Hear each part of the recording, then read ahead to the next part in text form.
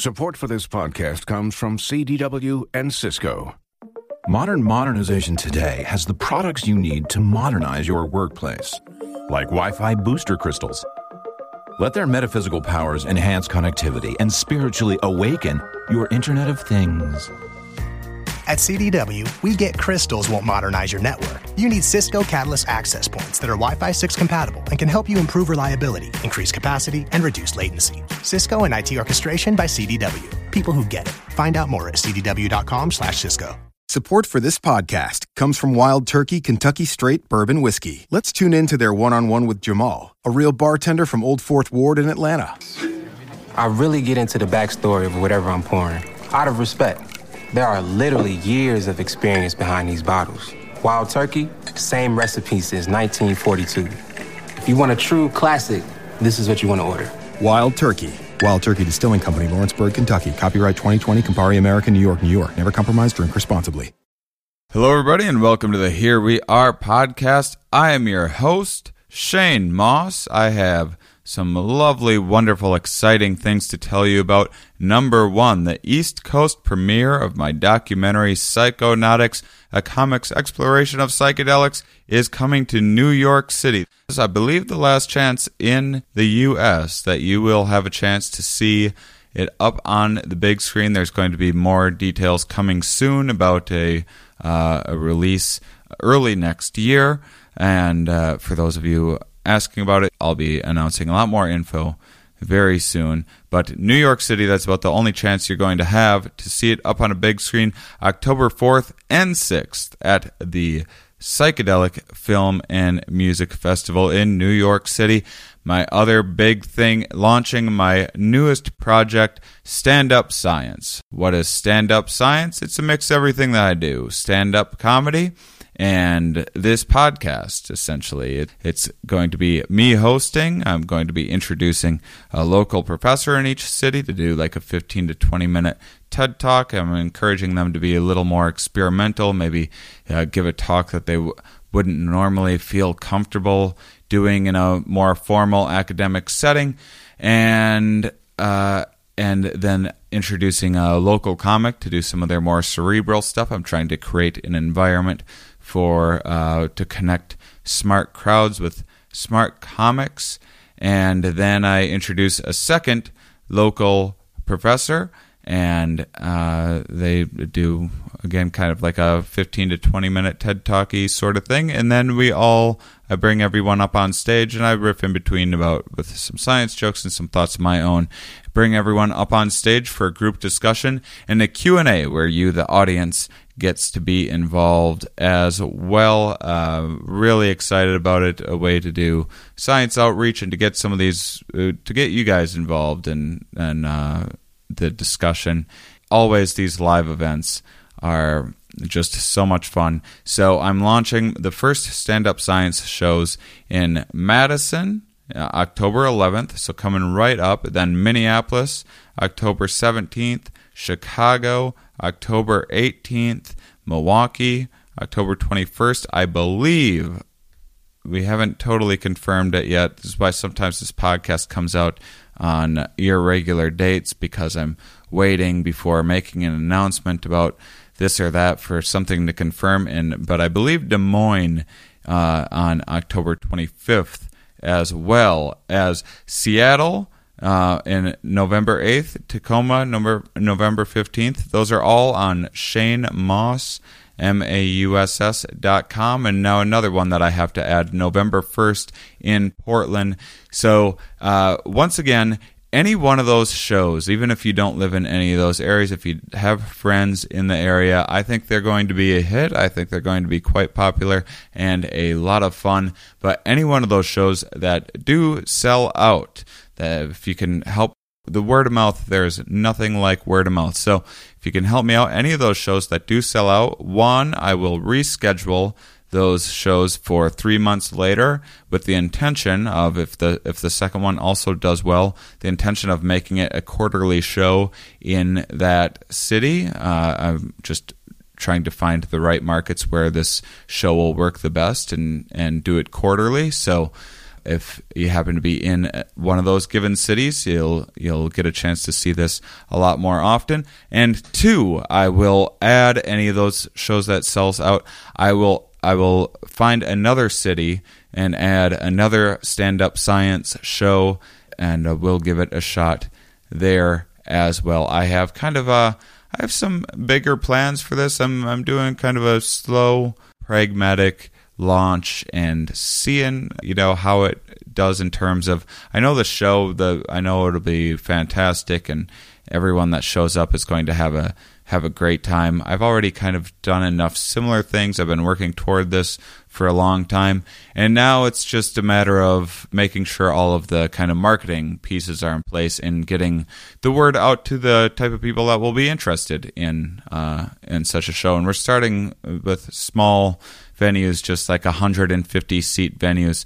So I have high hopes that we'll be able to sell those out, pack out those shows, and we'll be off and running from there. Hopefully get kind of some good reviews and some buzz about it going, and launch some of the next steps, which hopefully I'll be talking to you more about in the future if all goes as planned. But for now, that's all we need to know is go to Shane Mauss, MAUSS.com, and you can keep up to date with all of my recent club dates, and there's links to my Patreon and everything else. So you can go there, check that out. It'd really mean a lot to me. I'm so excited about all these up-and-coming things.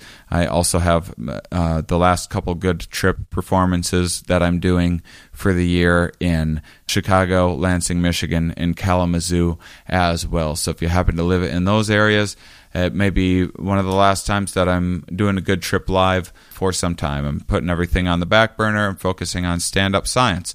So thanks for letting me plug away. I hope that you guys are excited about it. I'm absolutely ecstatic about these new projects. I think it's going to help.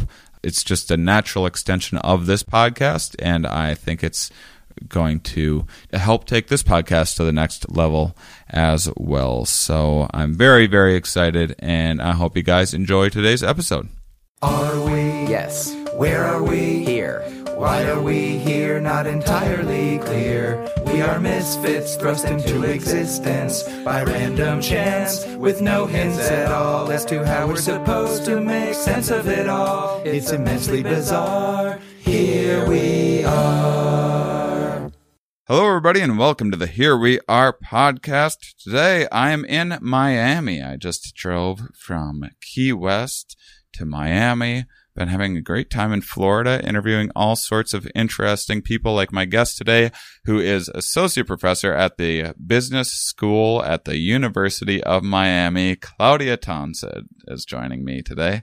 Townsend, yeah. Okay, great. And Claudia, thank you so much for joining I'm so excited to be doing this. Yeah, I think there's going to be I don't know if there's going to be two completely different topics that we're kind of going to be talking a bit about related to marketing.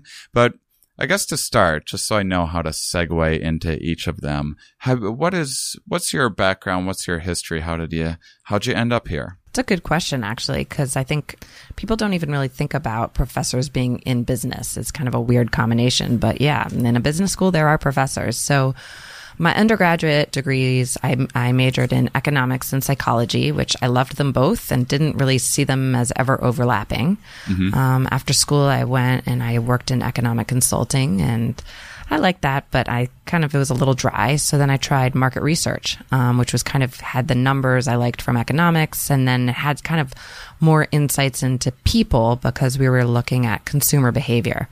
And I loved it. And I said, this is really cool. I want to go get a degree and learn more and open my own market research firm. Mm-hmm. And this is the big dark secret. So when you go into academia, you have to say that everyone's going in to be a professor. And if you tell them you're going to be anything but a professor, you won't even get into the programs. So I wrote all my essays saying, yes, I want to be a professor. I want to be a marketing professor. In the back of my mind saying, no, that's not what I want to do. And I even had this idea that so the way a PhD works is you do 2 years of coursework and then you do 3 years of just research. And my thought was, okay, I'm going to do these 2 years of coursework. I'm going to learn everything I need to learn. And by the way, a PhD, you don't have to pay tuition. And so then I was going to drop out and have this weird, it's called like a master's in philosophy of business rather than an MBA if you do go the PhD route. So I was thinking, okay, I'm going to have this degree.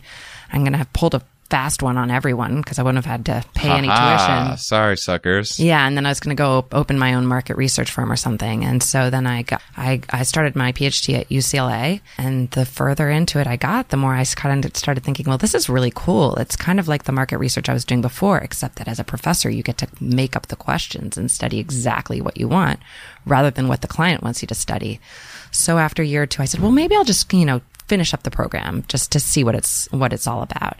And then towards the end of the program, I said, well, maybe I'll just try an academic job just to see what it's all about. And then I landed a job here at Miami Business School. And I said, this is pretty great. And now 8 years later, I have tenure and I feel so lucky to have this job. It's really fun. You have a lot of independence. You get to study what I think are really interesting questions. And also do some teaching. And I feel like I kind of fell into a profession. It wasn't really a planned course of action, but I'm really happy to be where I am. Sounds like they tricked you. Yeah, right? They knowing that people were going to be looking and using this to get a market research firm of their own, but would then fall in love with academia. Yeah, they pulled a fast one. They did. On you. They did. It's that oldest trick in the book. I mean, they are a university, and they know a fair amount about marketing. And this is kind of and what people don't really know is when you think about marketing, there's kind of a bunch of different ways to study it. And the area I do is basically really we're kind of all, what I do is study consumer behavior, and we're all kind of, want to be psychologists. So it's a ton of psychology just applied to buying decisions and decisions about everything from kind of self-control. Do you buy the cake or the cookie or the salad, to donation decisions. When would you donate versus not, to even just, which product do you buy? But it's really taking principles from psychology and applying it. Invention, cake cookie salad. Ooh. Yum. We're gonna have to test it. I'm gonna need a marketing firm. It sounds like my lunch every day.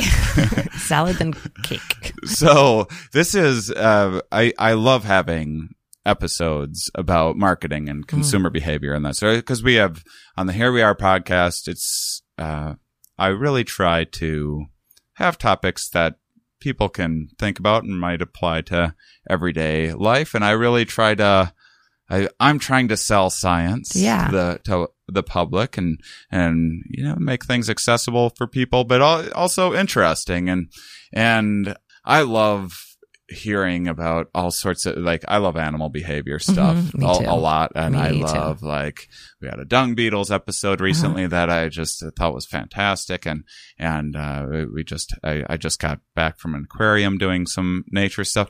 But sometimes people have a little bit of trouble, understanding the connection between how say some dung beetle procures a mate and how that applies to their lives. My daily necessarily. Life. I could see that being potentially difficult. Whereas, although it does, because these are similar patterns in most every species, but a much easier sell to people is kind of teaching people about the things that affect their pocketbook and their buying decisions. Yeah. No, I mean, that's what I always tell my students. I teach intro to marketing, and I say, believe it or not, you have some intuition or you have at least some experience because you go in as a consumer and make decisions. I mean, what a lot of our research shows is that the reasons people think they're buying things may not be entirely correct, but we do have some intuitions about why we chose X over Y.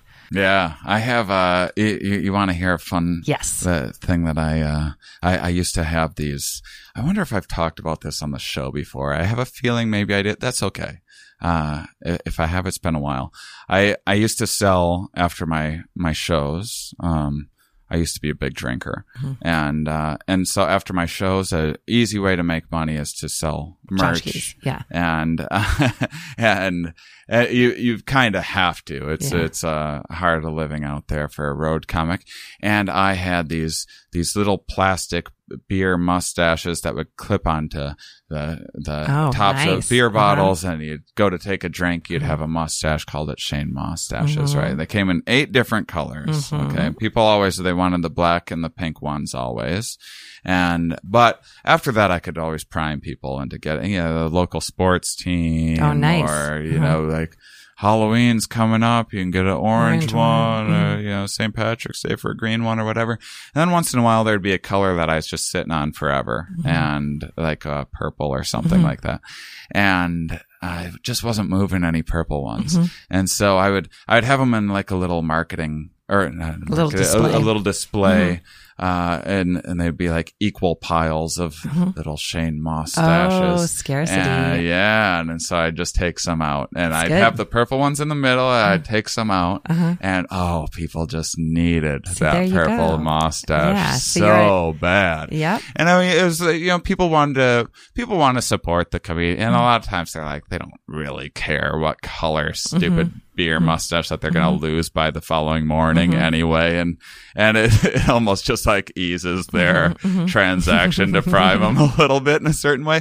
But what's fun is I would always ask them afterwards why they picked a purple one. And they always had some story of their granddaughter's favorite color or whatever. Not because you put it in the middle and took them away. So that's actually, there's a ton of different ways to prime scarcity. The fast fashion, or the flash sale sites. I don't know if you know about these. The biggest one is Gilt.com, but there's these sites that they send out a daily email, and you can click on the email, and then there's things that are on sale. And whenever you go to the website, there might be a little timer in the corner, or if you put something in your cart, they'll say you can only keep this in your cart for say 5 minutes, and then we're going to release it back out. You have to make this decision very quickly. Exactly. Like this is like nuclear war or something. Right. So just anything to kind of prime scarcity. I guess other people want it if they're not letting me keep it forever. Clearly, this is a highly desirable item. It's a once in a lifetime opportunity to buy this thing that I'm never going to use. Right. Exactly. I mean the idea, in my mind, of signing up for an email list to be sold consumer goods is just like, ouch. Why would you do that to yourself? But some people, I'm sure my girlfriend has a bunch she's subscribed to, and people go for it. And there are great deals out there to be had. I mean, some of these things are like getting, actually getting good products and good deals to people. And it's not always a zero-sum game, and both parties benefit. But there's definitely, I think that, I'm betting on the marketers over the consumer pretty much every time, and who's gaining the most in a given transaction. Right. But then you can also think about, well, do they feel better about that purchase, right? Maybe they actually at the end of the day get more pleasure, because it's not just that I got this, whatever it is, sweater, but I got this sweater that apparently a lot of people wanted. So maybe at the end of the day, the consumer's benefiting. I mean, just to, play devil's advocate and be on the side of the marketer, but maybe you actually like it more and feel better about it because you got this sense that you got this highly coveted good. Yeah. I mean, certainly I'm sure there's a lot of people that still have a purple mustache that reminds them of that fun night they had at the show. And meanwhile, I'm sitting here riddled with guilt that I sold these stupid things. So that's your follow-up study to see the number of people who've kept their purple mustaches versus the pink and the black. And Right. Yeah. I'm going to, in the future, because I have a lot of different merch ideas, and I actually have merch that I like now rather than, I never necessarily liked those things, but they're kind of fun and silly. But yeah, that would be interesting. Yeah. I often think that there's many studies that I could be doing out there on the road. I'm now thinking, now I have Shane's merch table where I can run field studies. Will he let me do this? Yeah. I mean, that's... I'm going to come along and be your merch girl for your next tour. Please do. As long as I can, manipulate price and where things are located. And and then there's bigger pictures of it too, of just, I mean, even when I'm on stage, I'm selling jokes and I'm priming people in certain ways. and setting up context for people, and there's a lot of manipulations going on, there's. I mean, much of our lives are an experiment. Yeah. I think a lot of people would do well to start thinking of their lives as a little bit more of an experiment and trial and error and seeing what works. Right. Not just assuming you did something that worked. That's actually a nice way to look at it. Yeah. Yeah. So let's talk a little bit about, where do you want to start? You want to start with the aesthetic stuff, or you want to, because we talk about, I did, and I always ask people at the end for a nonprofit or a charity of their choice, because I was reading a lot about evolutionary psychology and biology and kind of how we sell ourselves in different ways and like advertise like, hey, I'm really good at this. You should like me. And like the various ways in which we kind of impress people and doing good in the world seemed like what a nice way to make yourself look better, but then it also improves the lives of others at the same time. Yeah, why not? And a potentially mutually beneficial thing. But that was the premise, and I didn't really know what else to do. I haven't done a whole lot else, but I ask my guest each week, but I've never figured out. I was like, well, do I try to figure out something where people can see publicly if they've donated, or they can share with, and I haven't. So you do some research with nonprofit giving. So maybe I can learn from you a bit. Yeah, sure. So as you mentioned, most of my work is on kind of aesthetics, visual presentation. How do you set up your merch table, and how does your merch table look? But and we can start if one makes more sense to do first. It doesn't matter to me. It's okay. We can let's start with the nonprofit stuff, and then I do have some work in that area. So. I have one kind of a crossover project, which is looking at exactly what you'd imagine I'm talking about, which is aesthetics of when you ask someone for money. So I'll tell you actually how this study came about, or this project came about. I used to get kind of once a year a postcard in the mail for a nonprofit saying, can you give us your annual donation around the fall when everyone's asking for a donation.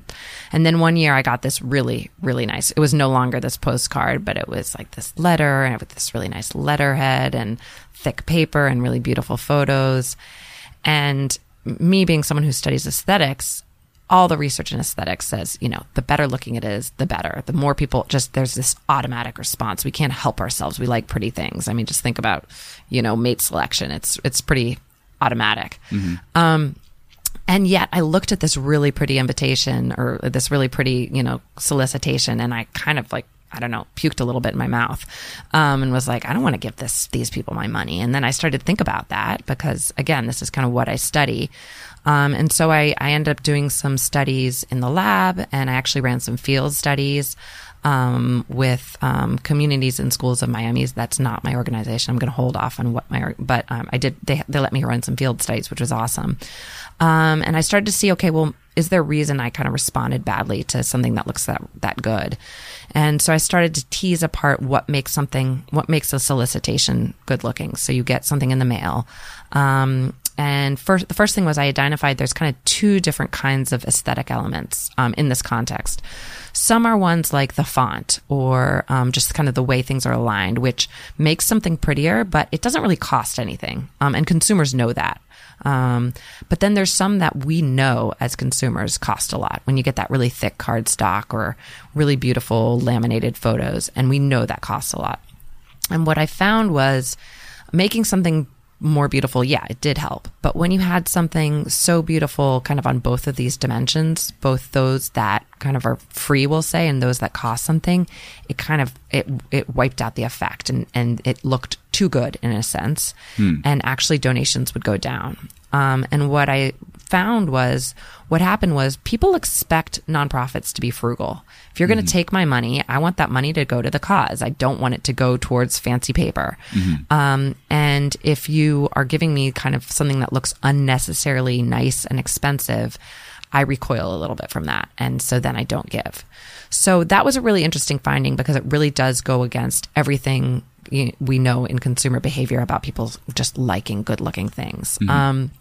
And there's also a lot of research that say people like to affiliate themselves with things that are beautiful and organizations that are doing great things. Like you said, I want my names touted that I gave money to this organization.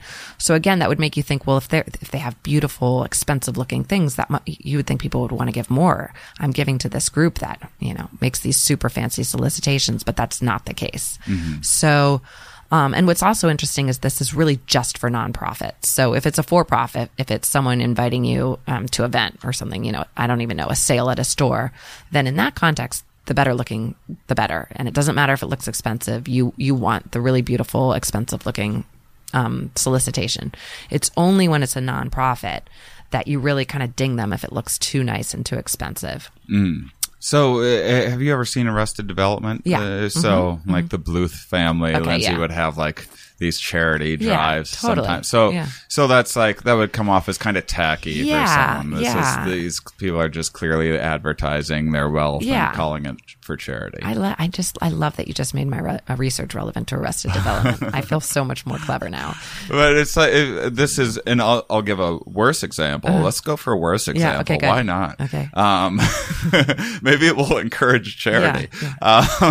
If you're driving your kid around to sell Girl Scout cookies, but you show up in like a Lamborghini or something like that. Cool, not cool. Yeah, that's a good point. That's a great one. Although, I guess to split hairs, it's not going towards. We're creating a lot of unnecessary variables with that example. But I do like that example because I think we've all probably been in some situation like that. Mm-hmm. And so some other work, just to kind of keep going with the donations work. I have another work which was a bunch of field studies. It was with some professors just up north at FSU. That was looking, I should probably give you their names, Tatiana Fajardo and Willie Bolander. We looked at, so if someone asks you, can you give money to this organization or you get this solicitation, we think about that as, okay, someone just asked you a question. But what we identified, and we kind of actually went to this research on gambling or gamblers or how people look at gambles, that there's actually two questions there. One is, will you give? And the other is, how much will you give? And the literature had always really looked at that as one question. The solicitation comes and then we see how much you gave. But what we did is we kind of teased apart those two questions and we noticed that different factors influence one versus the other. So it's interesting because campaigns actually have different goals. So if you're going after a population that doesn't typically, people that have never heard from you, you really just want to have them give because then you have an excuse to contact them again. You can go and say how many people you have giving, which is often a sign of kind of satisfaction. There's a lot of reasons why an organization is very happy, even if you just give $1. It starts the relationship. Then there's other people you've been giving year after year after year. And I know you can give more. And my goal with you is not just to get you to give, but I want you to give a lot. Mm-hmm. And so what our research showed is basically the decision, should I give or not? That decision ultimately is kind of a more selfish decision, I would say. It's really about, how do I align with this organization? Does it feel close to me? So for example, is the organization for me, are you soliciting me from an organization that's going to help people in Miami or people in Africa, say? Mm-hmm. And Miami just feels closer to me, so I'm going to be more likely to give. Or does it make me feel good about myself? So if you email someone and say, you're such a great person, we've identified you as someone who's really generous, that's why you're getting this email, that makes me feel good about myself. So that kind of messaging influences whether I will give, but we find it has a much smaller effect on how much you give. Then when it comes to that second decision of, okay, I've decided to give, how much am I going to give?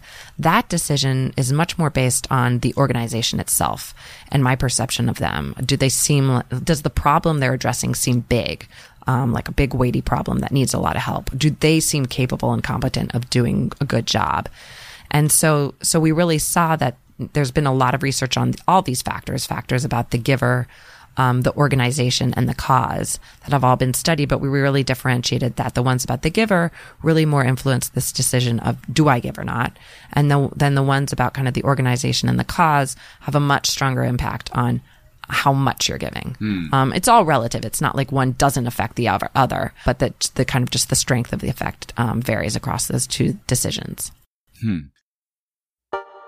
Listeners, do you remember the old days before LinkedIn, before this crazy, wild internet stuff that's changed the world, and you were looking to hire someone, and your neighbor would find out, and they'd volunteer their kid, and then you'd end up hiring the neighbor's kid because they're your neighbor, and you didn't want to be awkward at card night that night, and so you hire their dumb kid who you know they're not right for the job, but what the heck? You're going to give them a shot. Who knows? Maybe they're really going to take to it. Maybe they're going to be your new apprentice and they're going to move your business forward. And you know within 3 days that was a foolish hope.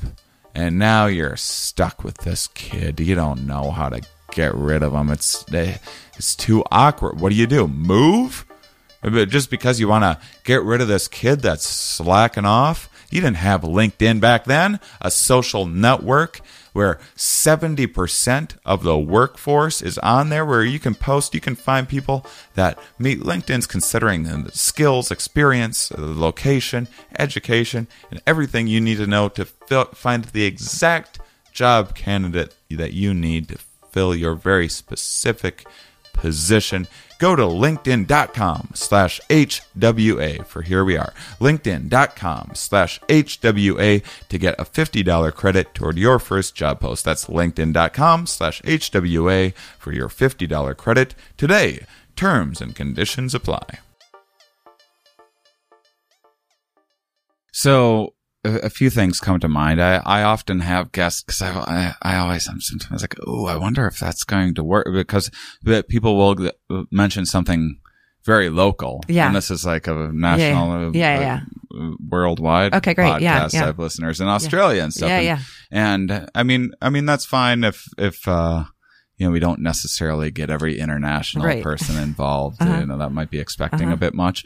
But a lot of times when someone's like, I don't know what you're going to end up plugging, or you can tell me now, but if you were to, say like this, the Miami pet rescue, something or other, people are, in my mind, people would often be like, well, why wouldn't I just give to the rescue in my Louisiana or wherever I'm at. But then there's also, like, I was just in Key West at this Moat Aquarium talking about coral. And even though that's in Key West where they might not be, it's talking about something like coral, which is like, if coral gets devastated, it affects all of us. And so then it is. So there's a few things happening there. But then but also say you were to plug Miami Pet Rescue, such and such. Listeners in Florida might be more like, oh, she mentioned that, and might be more inclined to just the average listener. I don't have data on I would love to know. I don't know how to set that up exactly, and I'm kind of lazy, but I would love to figure out the. I've always wanted to know what the data is and like who's giving. You know what you need to do is you need to have a promo code, just like organizations do, and it says if you give to Miami Pet Rescue, say, here we are, hashtag Shane, or here we are in your description, and they'll give another $5, right? And that's a way that you can, or I'll give another $5, although that might be scary. You don't know how many donations you're getting here. Right. But that's always been the big dream, is like I would be able to like help match donations or put something like that together. Yeah. I am too poor to do that right now, but in the future. I'm not going to be doing that with my organization either, so I don't blame you.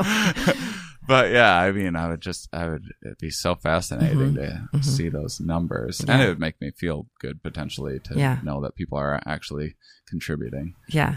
So I might have missed some of the, when you talked about getting people to, so people are already, I'm on board. I'm going to donate to the pet rescue, whatever, such and such. I'm going to donate to IRO Hair for the elderly, or whatever the organization is. But you want to give more to, how do you pry more out of people? Yeah. So once you've already given, the idea is you already feel connected. So those factors that make you feel connected to the organization, when it's about, again, the donor, have already kind of been satisfied. So then it's now about the organization and the cause. So it's about making or motivating people to see how important the cause is, and what the organization is able to do. So it's really more about, as an organization, talking about yourself as opposed to the donor. I see. And then it seems like there's a lot of like competition used within the charity stuff. There's a lot of like walking and running involved, but then there's, it seems like one thing people will use is like, let's make this the best year ever for this blood drive or whatever it might be. And that motivates people. So, is there something going on there? So it's funny. So if you look at the research and like the work done on this among practitioners, they're always looking at, okay, how do you describe your organization, or how do you describe the cause so that people really give? And then if you talk to the psychologist, they're like, oh, it's not about the cause. It's all about the donor. You got to make the donor feel connected. You got to make the donor feel good about themselves. And these two groups don't really talk to each other, right? So you talk to someone who's actually practicing this and they're thinking, wait, this is about the donor. It's not about, me. And you talk to the psychologist and they say, wait, the organization matters. And intuitively it all matters, right? So I think, something like that, there's a lot going on. I think people like goals, right? And you like to have something to work towards, but I think there's probably some identity in there too. You want to be part of the most successful year ever. So I think that relates back to the donor. Be the person who put us over the edge, or be part of this crowd mentality. We're all working together to reach this goal, and you can be kind of in this group with us if you help us get there. I think same with the kind of the walks and the runs. I think part of that is just the group mentality. You show up and you look around and wow, all these people are like me. All these people care about this organization. It reinforces that identity. This is part of who I am. I'm a person who supports X. And not to mention that then the organizations can then use that to kind of show other people, look, we had, this many people show up for a run. And believe it or not, that's the kind of thing. So, for example, number of donors, that can really help them get, for example, government money. If you can say, we have this many people donating, it identifies it as something that people care about. Or we have this many people showing up to our events. Okay, this matters.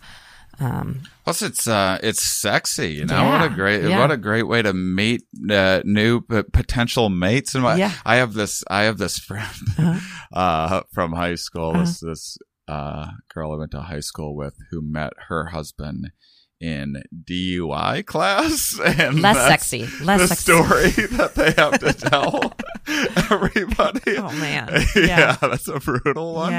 I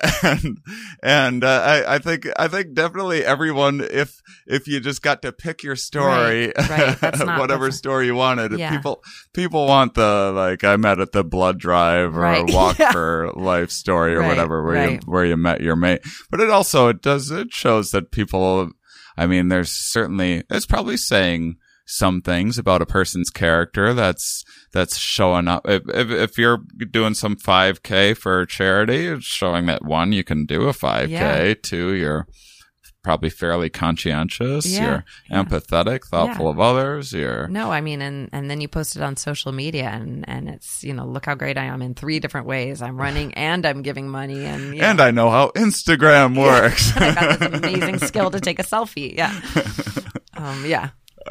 Cool.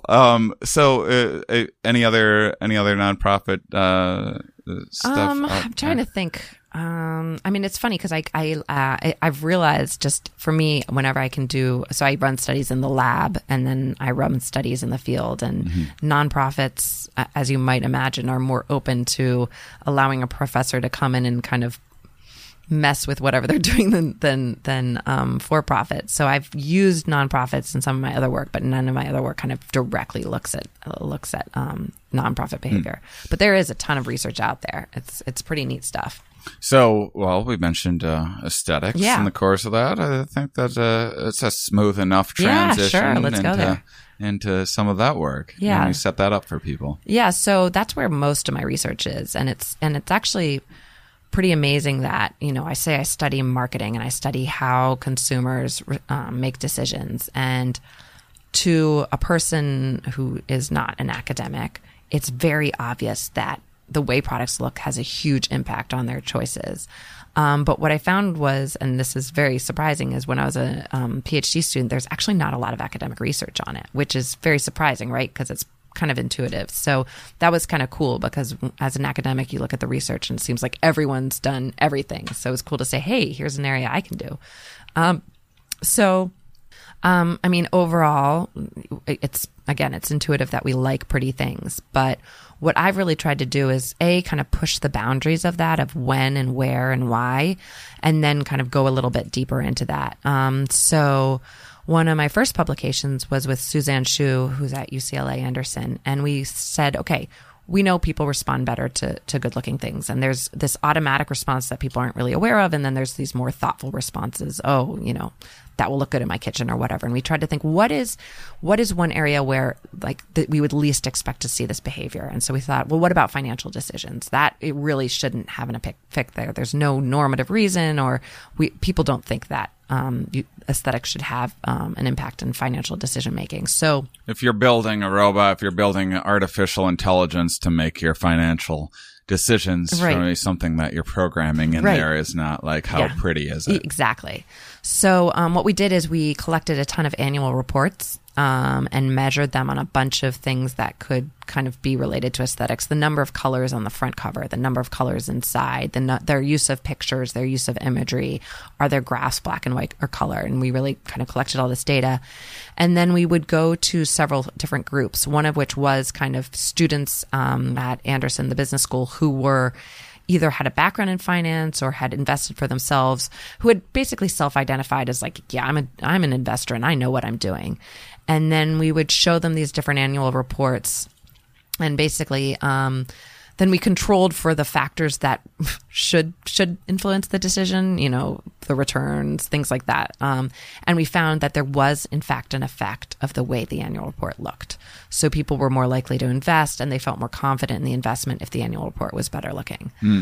So that was super cool. That's, I mean, and I tell people that, and they were like, "Well, everyone thinks, well, I wouldn't do that." And then I go back and I show them who the sample was, and it's people who, I mean, arguably are way more savvy about finances and investing than most of us are, and yet they fell for it. So yeah, I wonder how. So Warren Buffett's like, oh, I like this. I like this. Well, these little picture. Roses in the corner of this quarterly report. Yeah, no, totally. Well, I mean, this is. I think a lot of people, when you're going to build a resume or something, people go and figure out what font is this and that, so it makes it easy for someone to read and Yeah, I mean, some of it is very kind of functional, right? Or, if it looks bad, then you think, okay, this person's sloppy, or this, but it's the difference between like kind of good looking and really good looking that you think this shouldn't really matter. Again, unless, say, your job is as a designer, or you're applying for a job as a designer. But our research would suggest, I haven't looked at resumes, but to me that's even like a more intuitive place than financial decisions. So I would imagine you would get the effect there.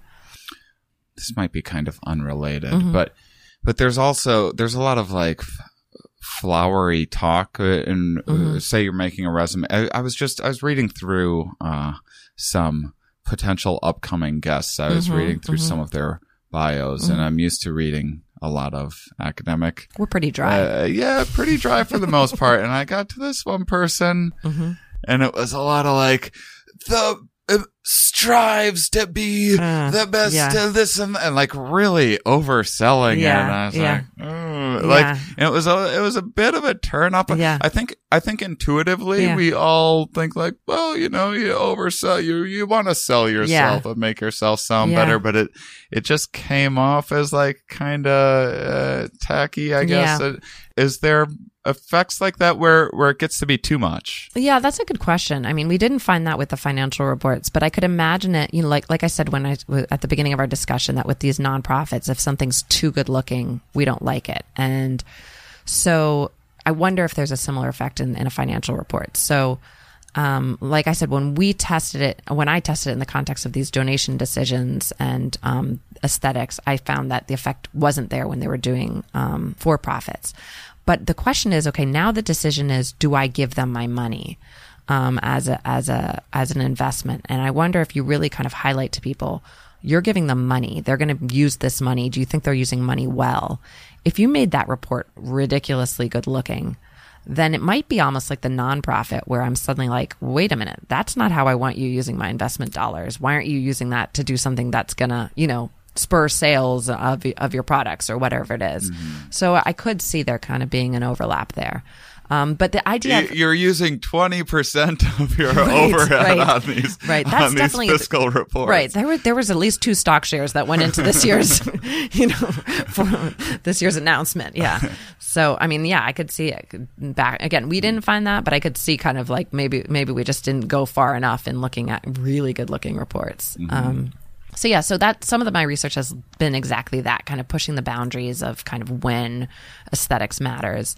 And then I have some that looks at very like kind of trying to pinpoint some specific part of aesthetics. So going back to actually your tchotchke table, your swag table, I have some research that's kind of relevant to that, which is we looked at, and this is interesting because when I tell people the effect, there's part of it that is super intuitive and everyone says, well, yeah, no duh, like I get that.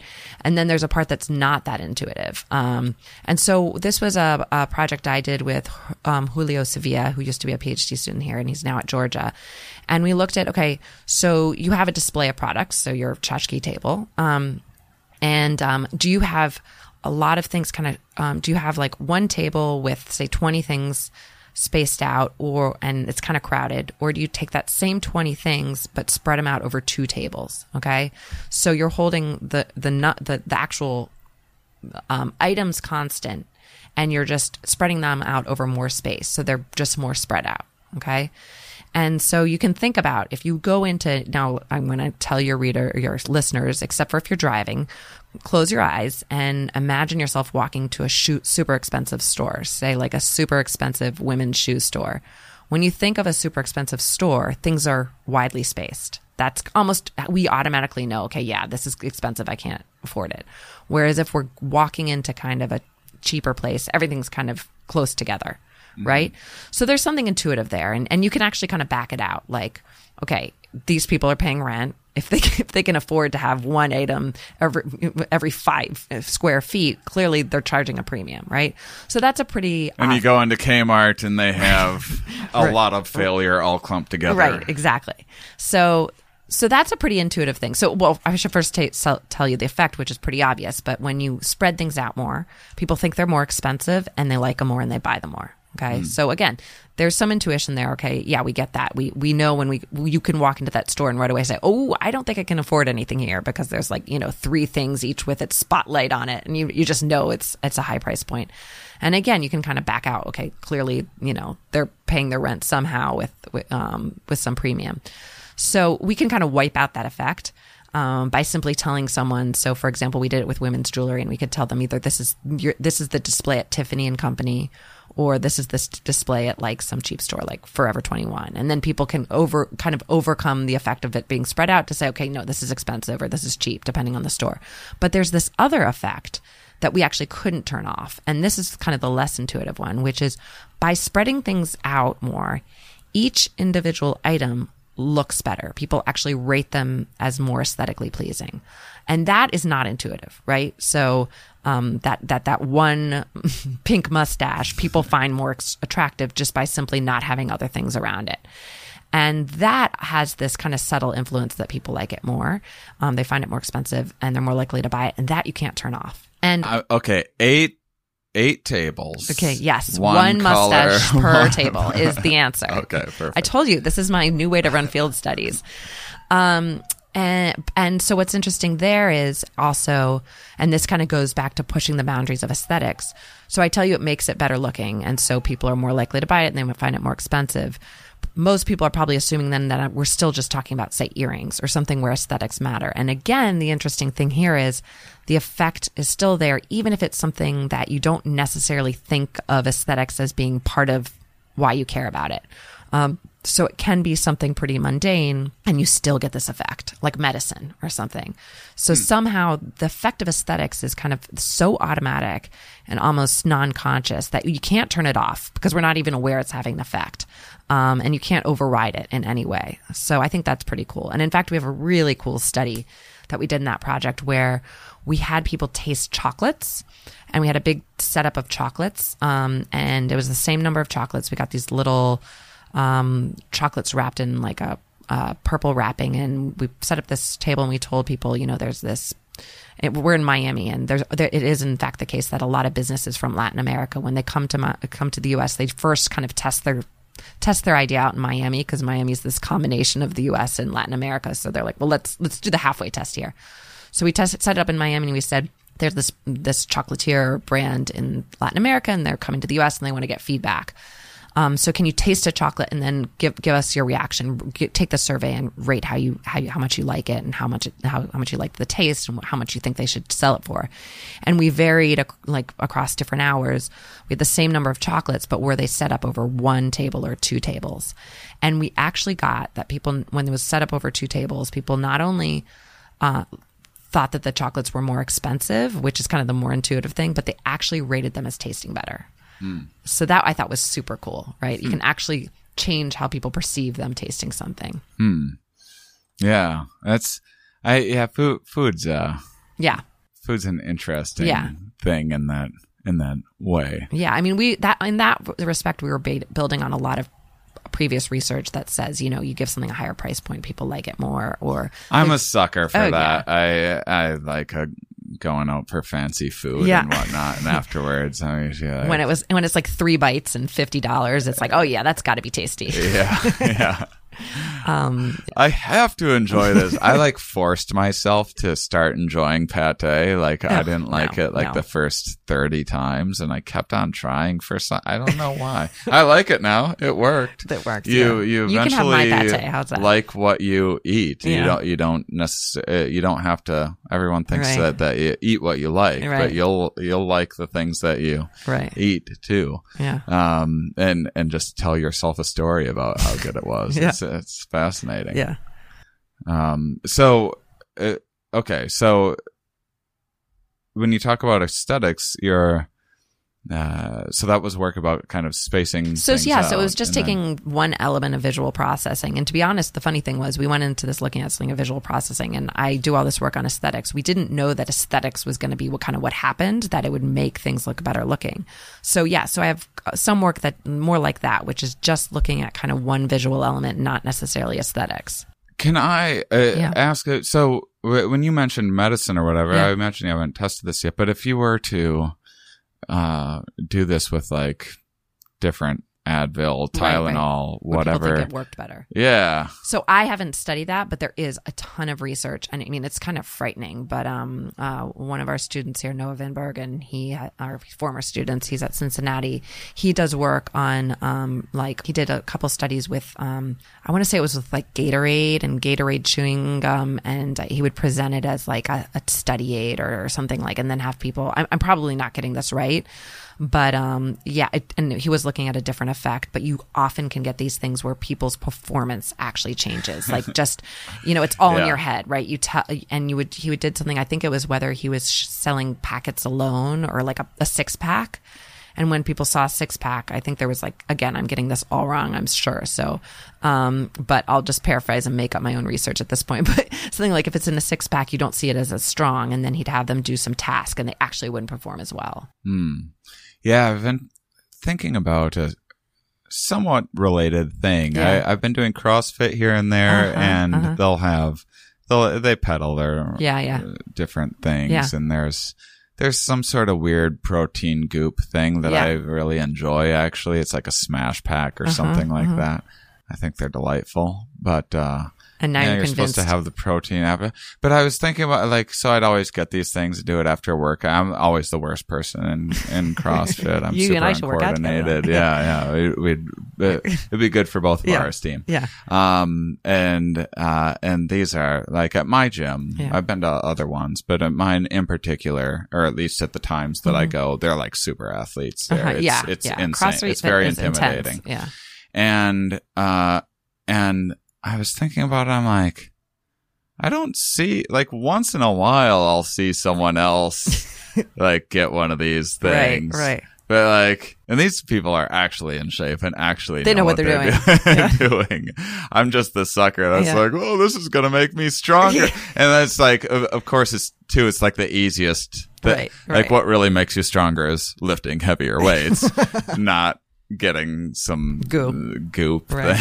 thing. I mean, yeah, I could see at least if you take the goo before you work out, you could just like in your head say like, this is going to make me work harder or something. Yeah. But the goo after the workout, I'm having a hard time kind of trying to figure out the mechanism. It's like a reward that I'm getting afterwards. That's like, or if it's just.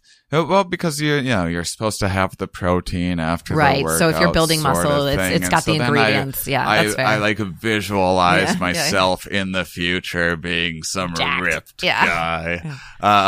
And so I don't know. I've just been thinking about that recently because I've been feeling a little foolish about that purchasing decision. Well, maybe they all were taking that, and now they're just so big and bulky. They don't need it. It would be too much. Yeah. I think that's clearly what's going on. Yeah, you don't want to get any stronger at a certain point. Exactly. Yeah, it's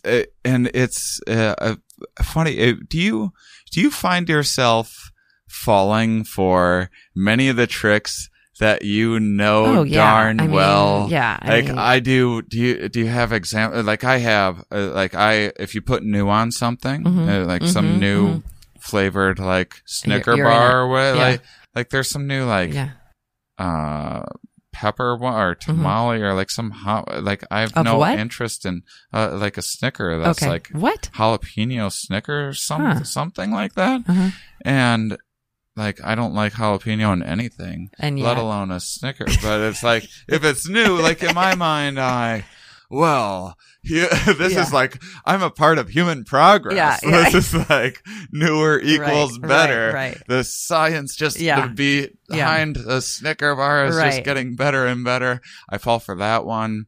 I remember like listening to, a Dan Ariely audio book all about, I remember I was listening to this part about like decision fatigue on my way to like interview him or whatever. And I go into a convenience store, like having just listened to that and I just start immediately buying all of this candy and said that was like exactly the thing that he's like, here's the dumb thing that we do. And then I walk in there and I do the dumb thing. It's funny. So I think studying this makes you more aware. I'm not sure how much correction goes on. So for me, in some ways, I think there's certain things. So for example, I study a lot about branding and I'm very aware about kind of why people buy various brands. And it's all about identity, presentation to yourself and to others. And, I buy Nike and I feel fitter and I show other people that I'm fitter. Well, that swoosh, it's so aerodynamic. Yeah, and clearly wearing it is just going to, faster.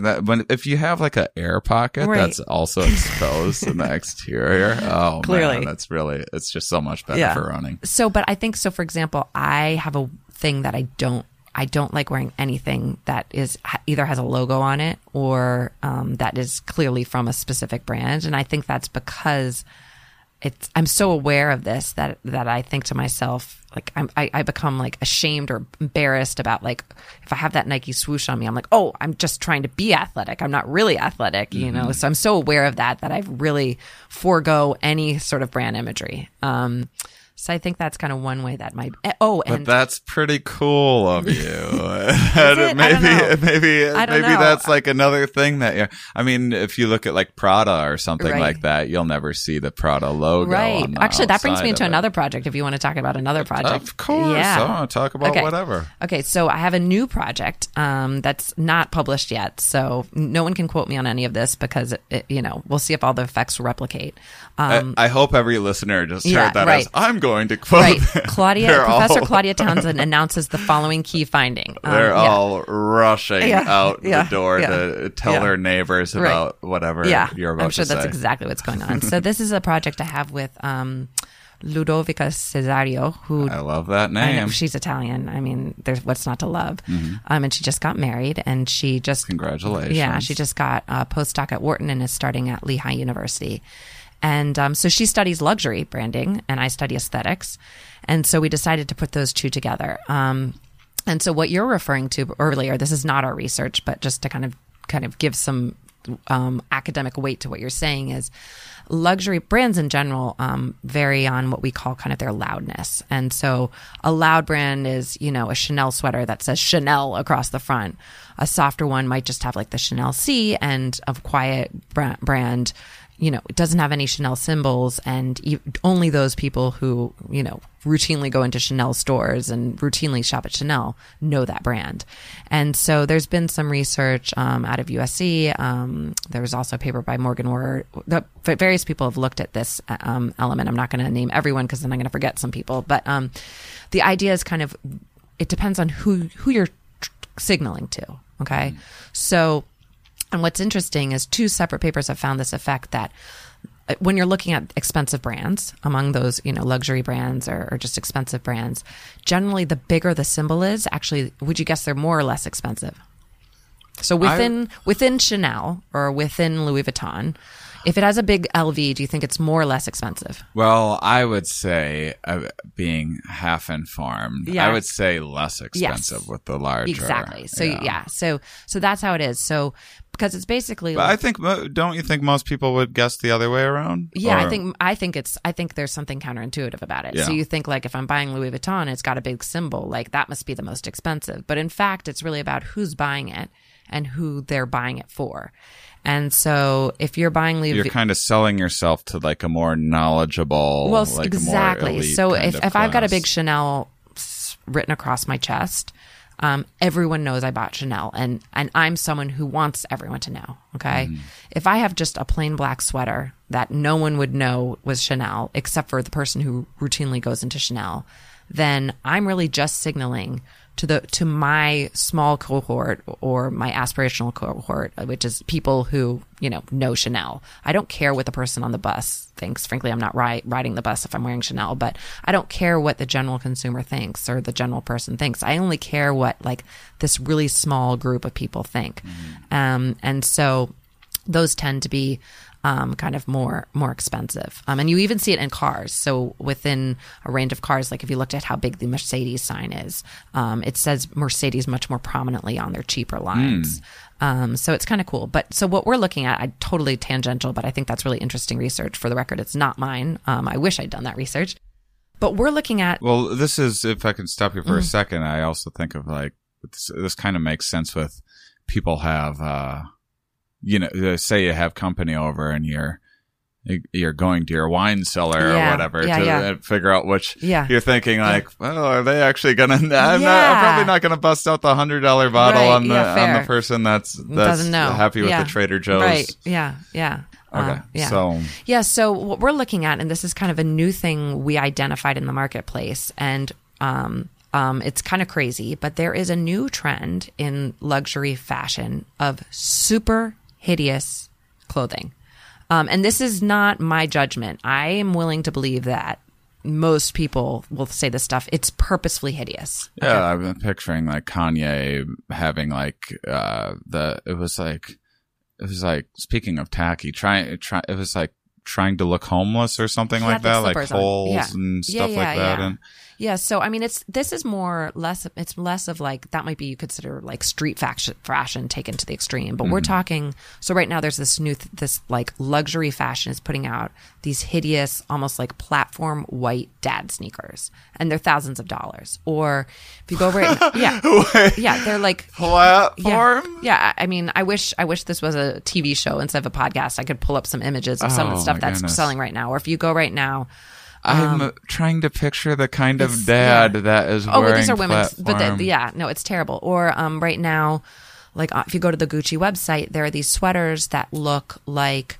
the quintessential bad Christmas sweater, but it's Gucci. Right. So there's one we're actually using in a study that is gold, red, and green striped. It's got a little glitter in it, and then it has an enormous applique bunny on it in brown.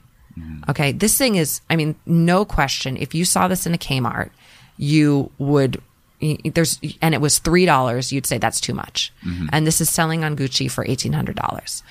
And it's selling a lot, right? This is not a one-off thing. Across the board, luxury brands are doing this. And so we were thinking, okay, from a psychological point of view, what is going on? Who is buying this and why?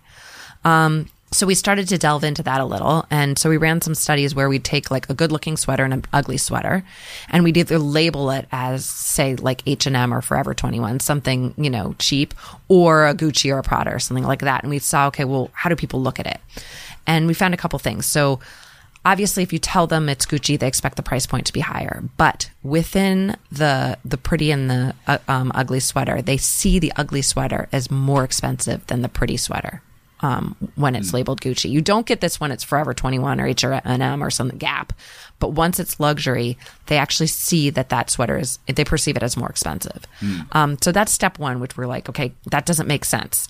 We've done this even without pictures where we just describe the sweater. So there's no visual cue saying this is more expensive, and yet people see it as more expensive. And then we actually gave people choices.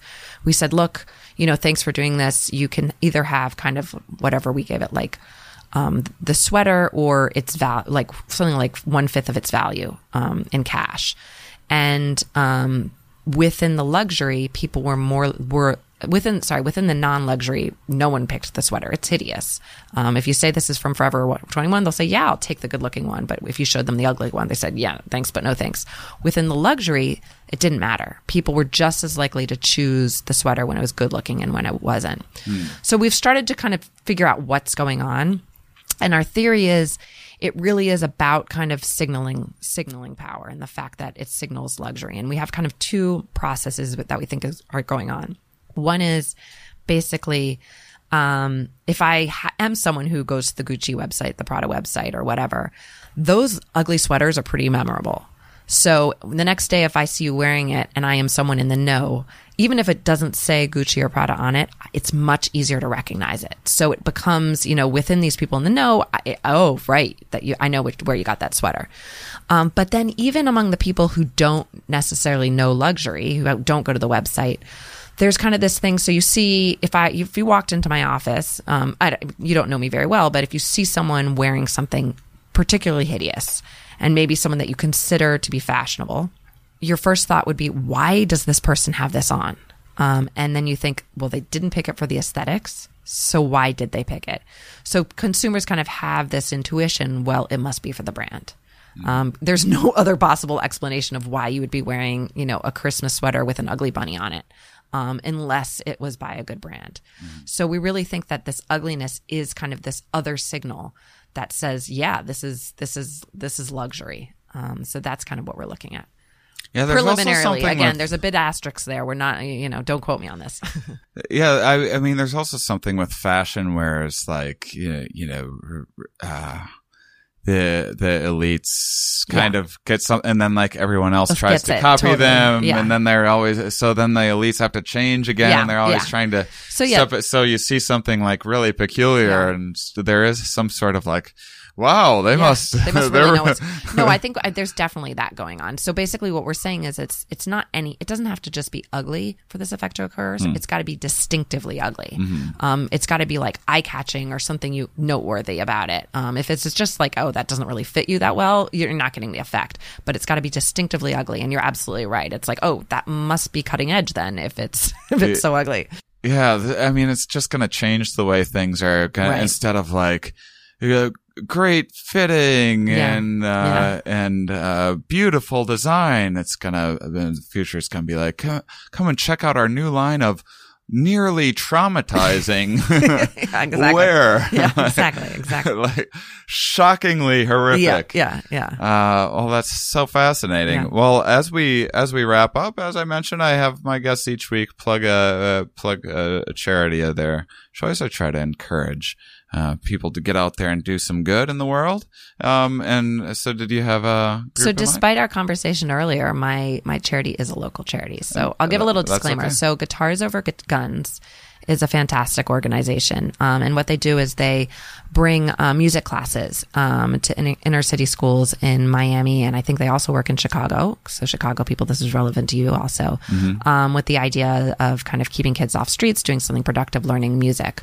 And it's a fantastic organization. Again, that's called Guitars Over Guns. But given this context that it is local, I would encourage all your listeners to kind of think about that idea of maybe if you as a young person were able to participate in some after school activity. And if you hadn't been participating in that activity, what trouble you might have gotten in or influences you might have fallen under, and see if there's an organization maybe in your community that is like Guitars Over Guns, kind of helping kids learn and do something productive in the afternoons. Absolutely. I love it. That's fantastic. Good. Well, thank you, Claudia. Yeah. Unless if there was anything else that Not we at all. need This was fun. Okay, perfect. Yeah. I think we nailed it. Okay, cool. Well, thanks so much for joining me. And Yeah, thank thanks you for for your having me. time. This is a terrific conversation. And thank you, listeners, for being such wonderful, curious people. I'll talk with you next week.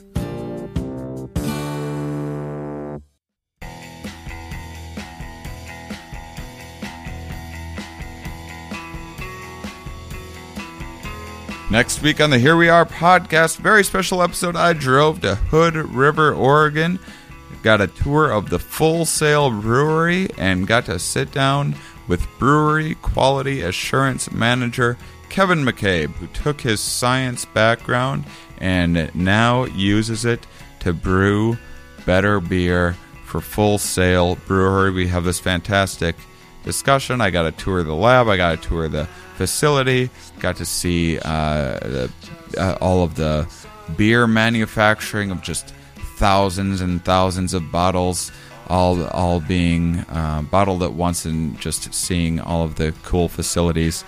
And it was wonderful. Ever been on a brewery tour before? I've been on a few now. Always a good time, and this one was special because I actually got to sit down with one of the brewers afterwards and have a long chat about. We actually talk a lot about the evolution of alcohol and of yeast, and how humans have adapted alongside yeast, and why alcohol would have had some benefits for early humans. Really just mind-blowing, really interesting discussion. Mostly the evolution of beer, I guess, is kind of what we're talking about next week. So I should have opened with that, huh? Well, you're definitely going to want to check it out. And by the way, I took some pictures while I was touring the brewery, and I'm going to be putting them on Instagram. Bear with me. I am very new to Instagram, at Shane Moss Comedy. Do you say at? I think that you do. I'm very new to Instagram. I'm going to try to start putting pictures with guests and stuff like that on the old Instagram page. I've gotten a little burnt out on the Twitter and the Facebook stuff lately. I still try to post some show info, and once in a while I still post some jokes here and there, and it comes and goes. Sometimes I get on a real hot streak, but I've kind of been, you've heard me talking about it with some guests over some past episodes, trying to be a little more open-minded about figuring out how to connect with people. And so going to give Instagram a try. We'll see. Am I going to get horribly addicted? Is it going to ruin my life? We'll find out. So far, so good. Also, patreon.com, speaking of more things for me to keep up with, / Shane Moss. You can go and check out extra content there. Today's outro music brought to you by The Multiple Cat. And if you want to check out more great indie music, check out the Jimmy Pro Indie Music Podcast. It's fantastic. Those of you that listen all the way to the end, you are, of course, my favorite.